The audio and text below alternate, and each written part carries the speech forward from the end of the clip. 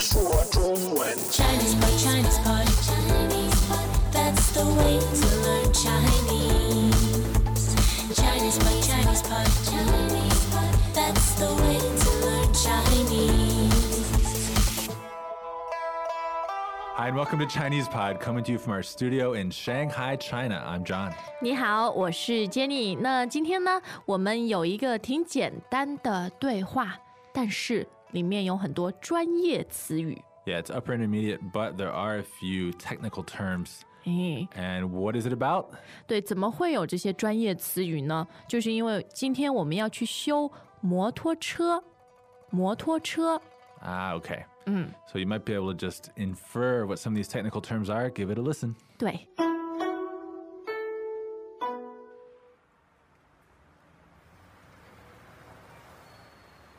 师傅，我的摩托车有些小毛病，麻烦你帮我看一下吧。什么毛病？天气冷，发动很困难。我看看。我帮你调一下化油器。对了，它最近这样抖动得很厉害，而且加速时感觉没有力量。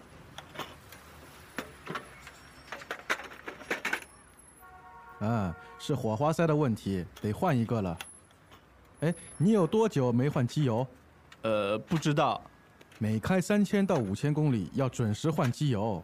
哦，这样啊，我才知道。好了，你骑一下试试吧，有问题的话再来找我。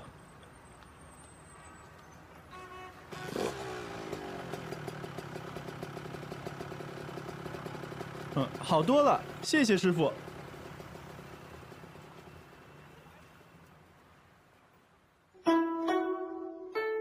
哇，今天的摩托车好像有点小毛病啊。那这些毛病是什么？诶，第一个呢，就是发动起来很困难，发动起来很困难。那么发动是什么？诶，其实很容易理解啊，动就是让一个东西移动，动起来。那么发就是好像你要开，要打开，对吧？让它动。Okay. So in English, we're just talking about starting the motor 对， or starting the engine. 是的。 Actually, 发动机 doesn't that mean engine? 诶，没错，就是发动机。那么发动呢，就是用在像摩托车啊、汽车上面的，总之是车子都是发动。那飞机呢？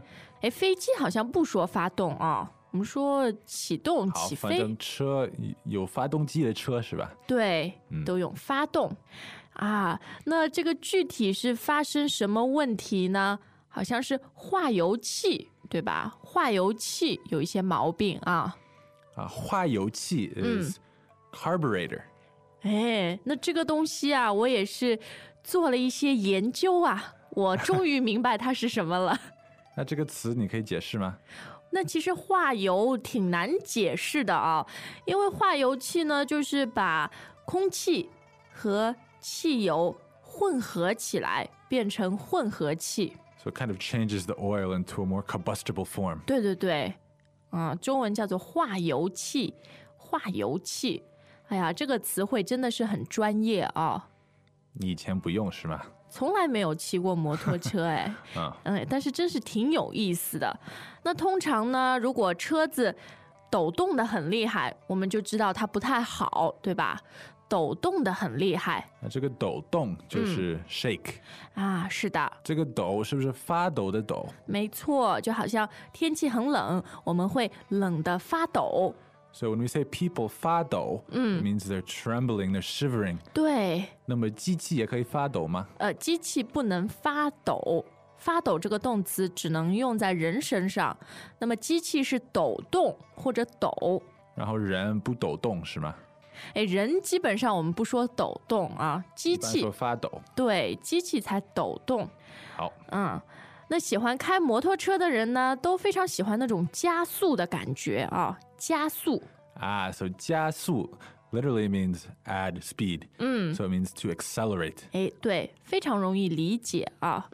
而且呢，一听到加速，我们马上就会联想到车子。OK.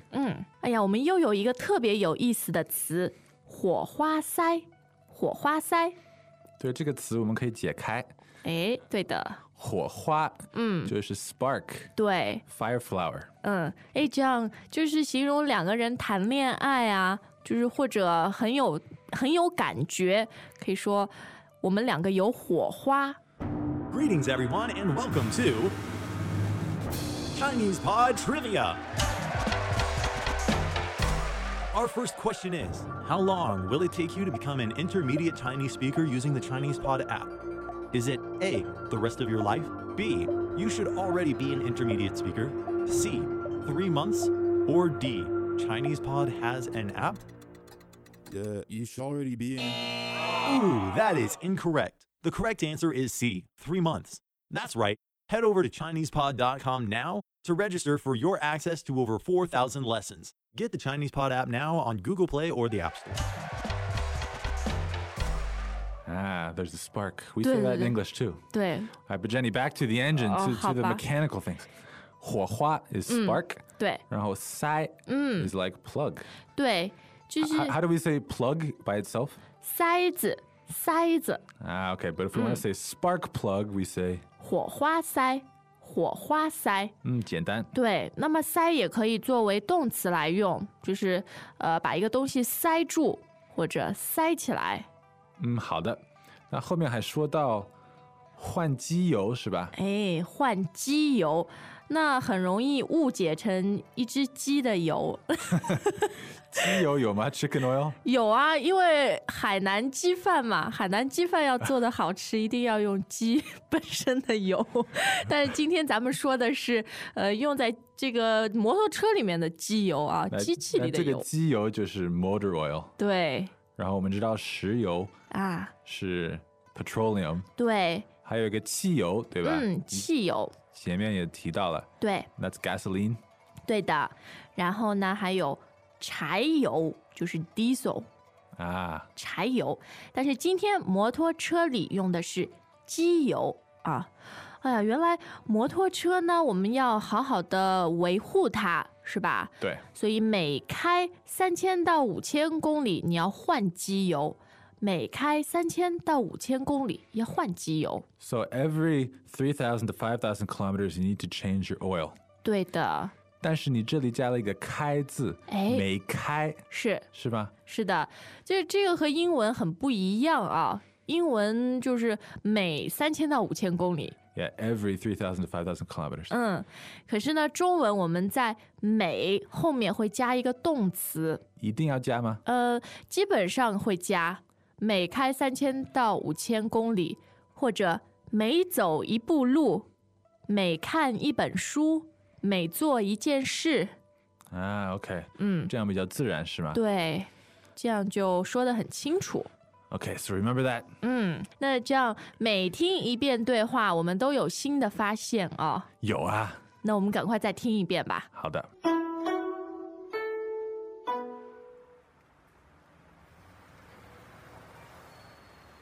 师傅，我的摩托车有些小毛病，麻烦你帮我看一下吧。什么毛病？天气冷，发动很困难。我看看。我帮你调一下化油器。对了，它最近这样抖动得很厉害，而且加速时感觉没有力量。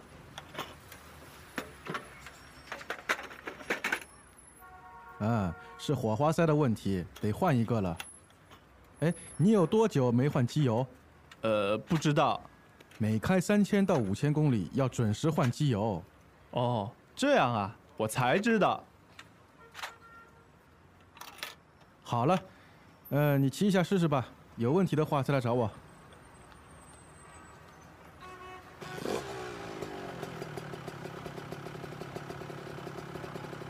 好多了，谢谢师傅。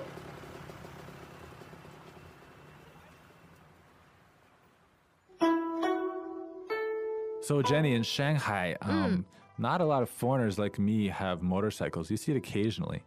It's more common that people are riding on the back of motorcycles. 对 Kind of like an illegal taxi. 是的，就是很便宜啊，就可以带你去比较近的地方，是吧？对，这可以讨价还价。不过我没坐过，我觉得有点危险。那可能是的。但是台湾好像不一样。台湾好像摩托车特别的普遍啊，骑的人很多很多。对，基本上每个人都有。所以他们有好多人骑车会戴口罩，是吧？可能是吧。就是的，我看到过电视。那我去过，但是我没有留意。那其实，在大陆很多城市呢，摩托车现在是禁止。因为不环保嘛，不干净啊。对。John， 我也发现啊，在上海有些外国朋友很喜欢骑3轮摩托车。对 ，like the motorcycle with a sidecar。对。Because if it has a sidecar, then it has different regulations on the emissions。对不对？对啊，而且我觉得啊，他们觉得这样看起来很酷。是吗？大家都会注意他们。而且买菜的时候，你可以把菜放在那个 sidecar 里面。或者放一个女朋友也行。都好啊。好，今天的课程就到这儿。有什么问题呢？还是到 ChinesePod.com。See you there。我们下次再见。再见。As usual, ChinesePod provides an extensive selection of learning materials for this lesson on its website, www.chinesepod.com.You can access this lesson directly with the lesson number 0809. So just go to www.chinesepod.com/0809 and you will find a transcript, vocabulary, and much more. The link again, www.chinesepod.com/0809.